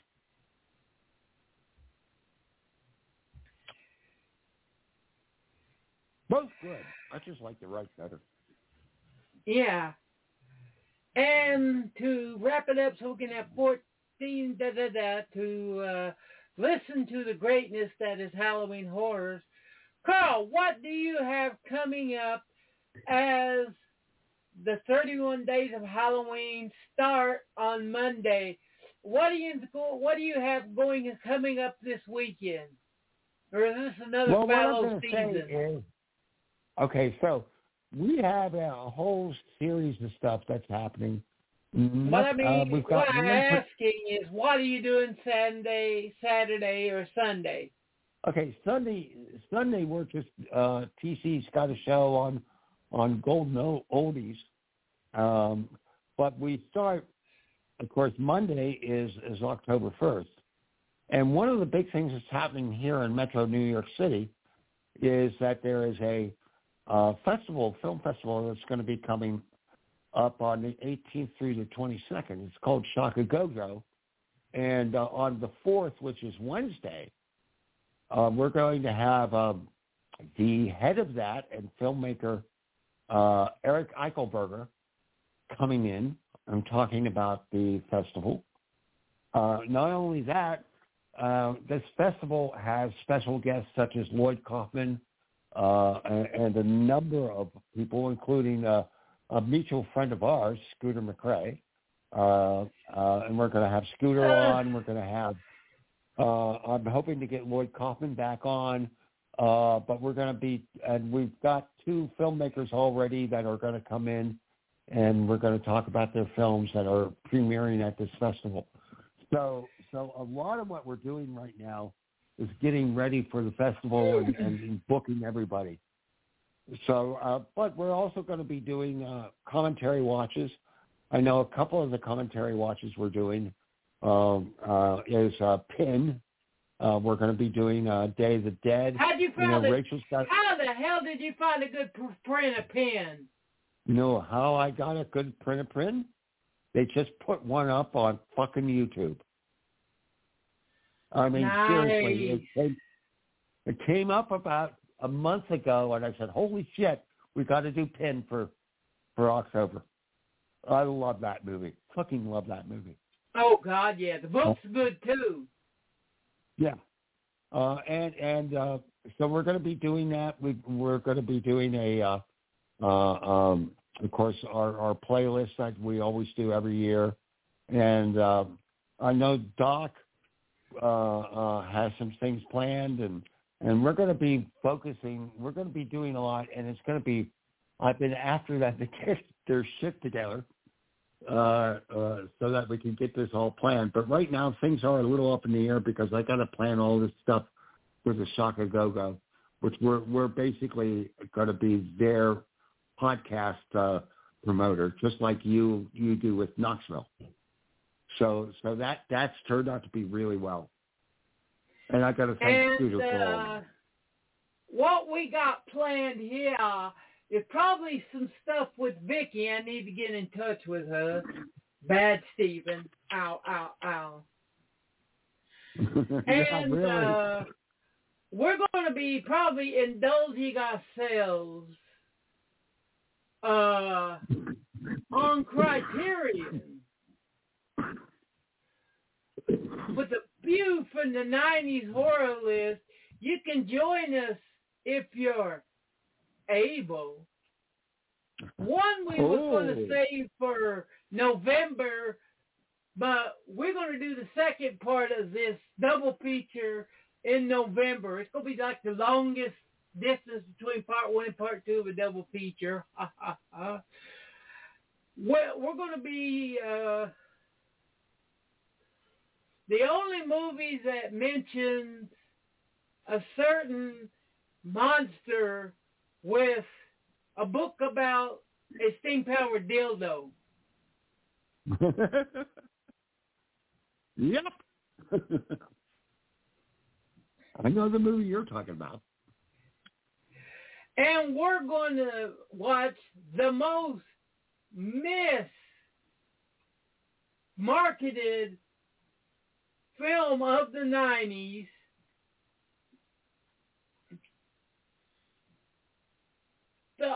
And it's the only film I've ever seen that has, what is that weird instrument that they use in it, Carl? Do-do-do-do-do-do-do-do. I'm not sure what film you're talking about. It sounds sort of like an accordion, but not.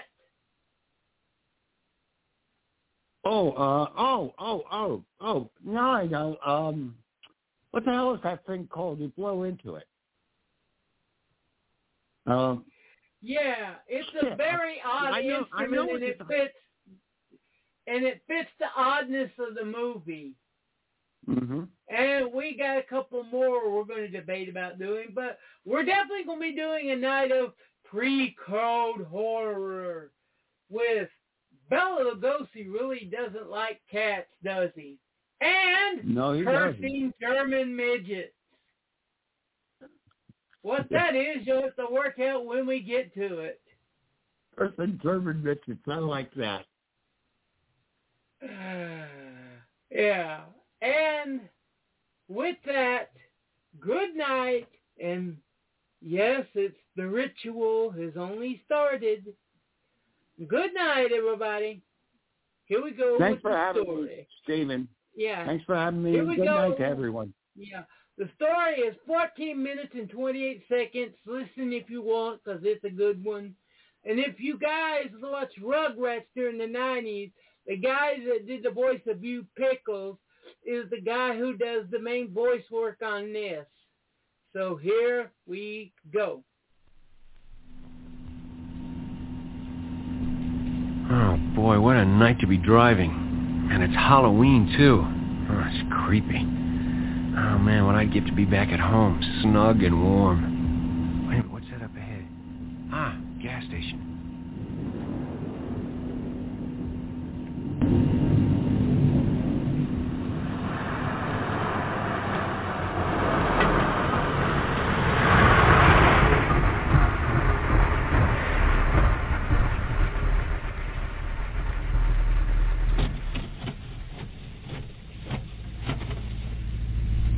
Pardon me, is this the way to Elm Hall Plantation? Yes, yes it is, but no one's there. I'd advise you to turn back. It's not safe in this weather. Thanks.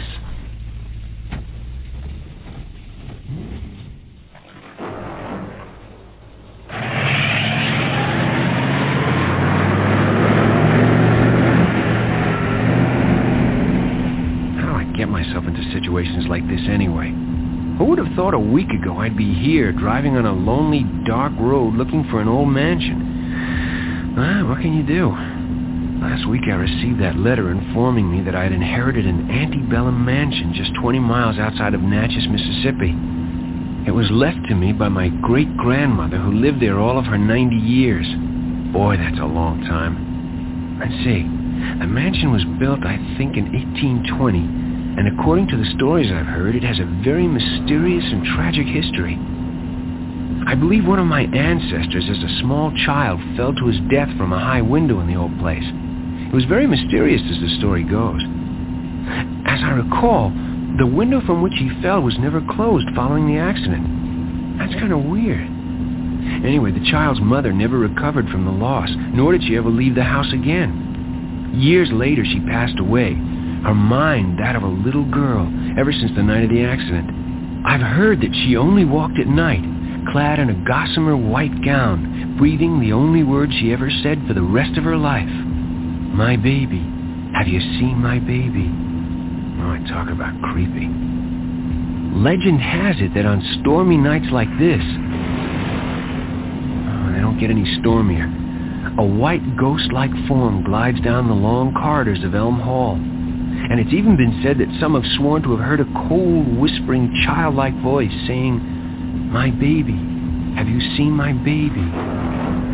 Ah, that's silly. Things like that only happen in the movies. And yet, legend also has it that those who have heard the voice have died tragically within the next year. Yeah, it's funny how these stories get started and are passed down from generation to generation. Yet, the eldest son of each generation at Elm Hall has always died mysteriously before his 25th year. Wait a minute. I won't be 25 until next week. Hey, better be careful, old boy. Oh, boy, this storm looks like it'll never let up. And the lightning. Ooh. Huh. I wonder what it was like in the old days. Plenty of servants, I bet. Horses, carriages, and those beautiful southern bells. Ah, yes. Riding off to war with Beauregard. Well, the old Elm Hall was certainly a pride of the Old South. I bet it's a wreck today. My luck. I seem to remember another story about the old place. What was that? Oh, yeah, something about one of the daughters who was exceptionally beautiful. In fact, wait a minute. I remember an old photograph I once saw of her. And she was beautiful, even in that old-timey picture. Let's see, I think it was during the Civil War. That's it. Her name was Elizabeth, and she fell in love with a Yankee lieutenant. When her father found out, he went into a wild rage and told her she couldn't see the young lieutenant again. For weeks, she just stayed in her room. And then one day news came. Her lieutenant had been killed in the war. That afternoon, she rode her favorite horse. Oh, wow, what was his name? Dancer. That's right, Dancer. She rode Dancer down to the Mississippi, and her horse returned home to Elm Hall that night, riderless. As I remember the story, about a week later, some young boys fishing on a sandbar saw her float by. Her body was returned to Elm Hall, and she was buried in the family cemetery on the grounds of the plantation. They say that on summer evenings, when it's deathly still, some people can hear a rush of wind like a rider passing by. And the Spanish moss hanging from the old tree in front parts like someone has just passed through. Oh boy, that's creepy. Some say it's Elizabeth looking for her lover, and yet others say it's her favorite horse, Dancer, looking for her. For every day, for the rest of his life, her horse would walk riderless to the Mississippi and wait patiently until nightfall for Elizabeth to return. And then he would walk back slowly in his grief to Elm Hall. Wait a minute, there's something up ahead. That's it, yeah. That's the old place. That's Elm Hall.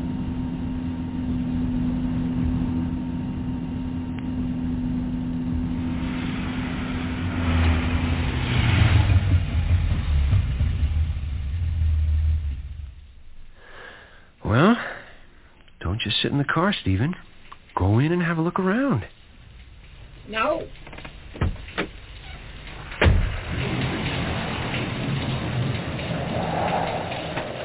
That window upstairs. It's open. And the curtain is flapping wildly. Look at that. There seems to be a light on up there. No. Come on, there's no light on up there. Stephen, you're imagining things. Oh, boy, it's still creepy.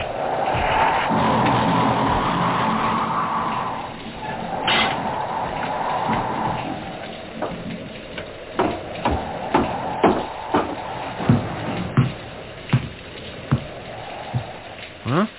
I hope the front door is open. Good. It's not locked.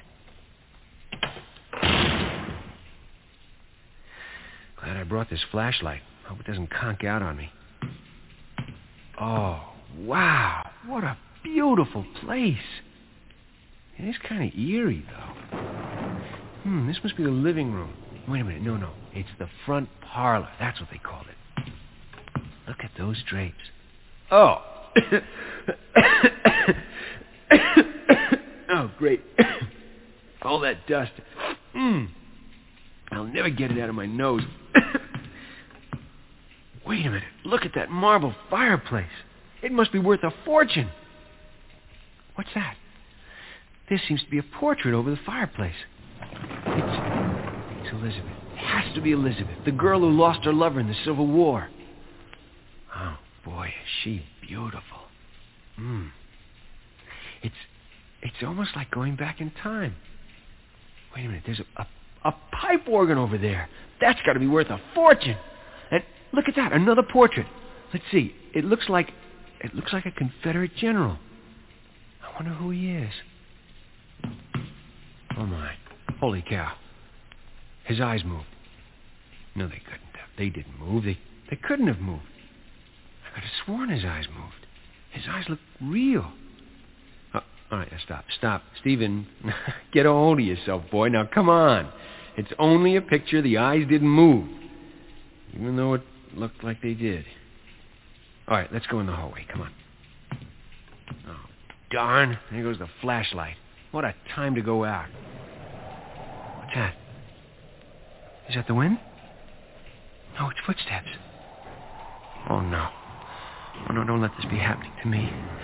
It's just my imagination. Oh, no, they're coming nearer. They're coming nearer. Oh, my heart is pounding. Stop. I gotta stop my heart from pounding, because they're gonna hear me. Stop. Oh, I can't. Oh. They're going past me. They must have seen me. They must have seen me. They must know I'm here. I can't see anything. It's so dark.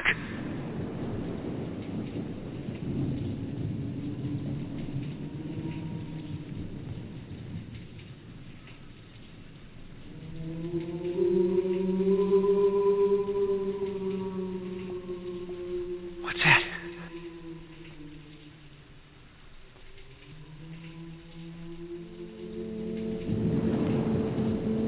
What's that? Someone's playing the organ. That's impossible. No one could be playing the organ. I'm the only one here. Wait a minute. There's a light or something down at the end of the hall. Wait a minute. It's somebody. It's somebody coming down here. It looks like a woman. I think she's wearing a white gown. She's coming this way. She's looking right at me. But wait a minute. She's looking right at me, but she doesn't even see me.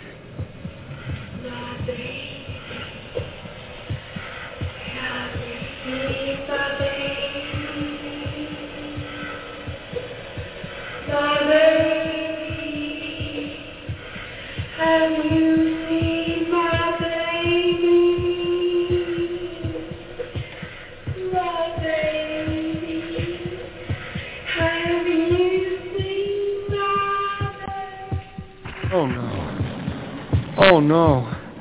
She just floated right through the wall. It's like a dream. That's it. It's a dream. It's a dream. It's just a dream, Stephen. Oh, my heart's about to explode. Good Lord! What's that? Oh, it's right here. It just missed me. It feels like a coffin. No, it can't be a coffin. Oh, don't let it be a coffin. Wait a minute. I think it's a grandfather's clock. Please let it be a grandfather's clock, please. What's that? Oh, no.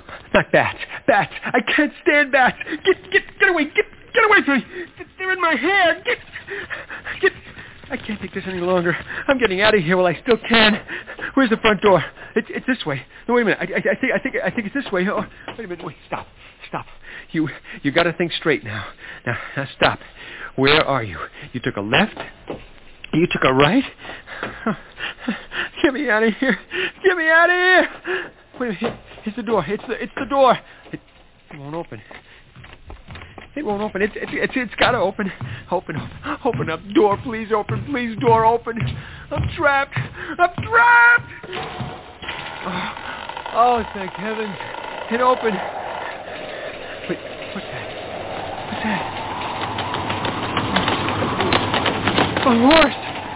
I'm getting out of here before I go mad!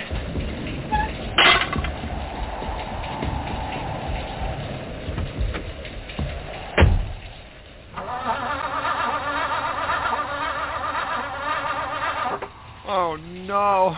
The car won't start. Darn it! Start! Wait. Stop for a second. It'll start. Just turn the key too hard, that's all. Just turn it easy and... Oh, yeah. Thank you, Corbin. Thank you. I'll never go near that place again. That's it. I've got to unload that place. I don't care what I get for it. I've got to unload it. I'll take anything. Is this the right road? Oh, it's got to be. I hope I'm heading towards town. I must be getting near that town by now. Yeah, there's the gas station. Oh, good.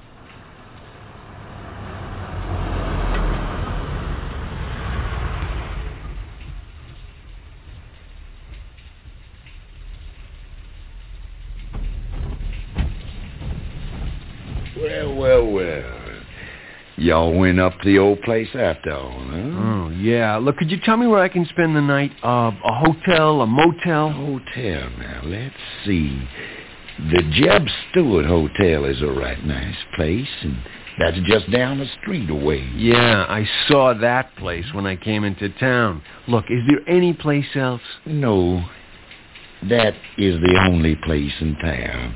But I'll tell you, it's the finest hotel we have in these parts. I know, because I own it. Oh, boy. One other thing. Is there a real estate firm here in town? Yeah, well, now you all be talking about the Dixon Company. Dixon Company? Yeah, huh? And it's the only place in town. Yeah, I figured as much. And I own that, too.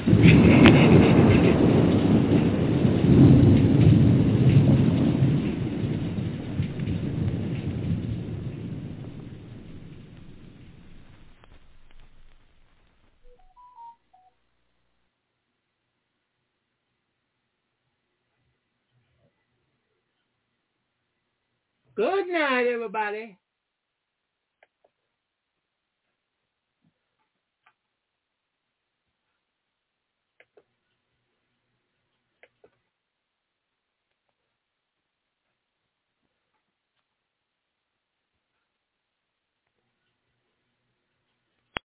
Amplify your career through training and development solutions specifically designed for federal government professionals.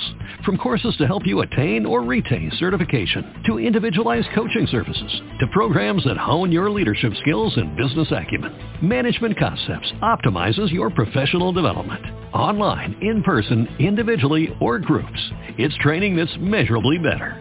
Learn more at managementconcepts.com. That's managementconcepts.com. Lucky Land Casino, asking people, what's the weirdest place you've gotten lucky? Lucky? In line at the deli, I guess? Aha, in my dentist's office. More than once, actually. Do I have to say? Yes, you do. In the car before my kids' PTA meeting. Really? Yes. Excuse me, what's the weirdest place you've gotten lucky? I never win and tell. Well, there you have it. You can get lucky anywhere, playing at LuckyLandSlots.com. Play for free right now. Are you feeling lucky? No purchase necessary. Void where prohibited by law. 18+. Terms and conditions apply. See website for details.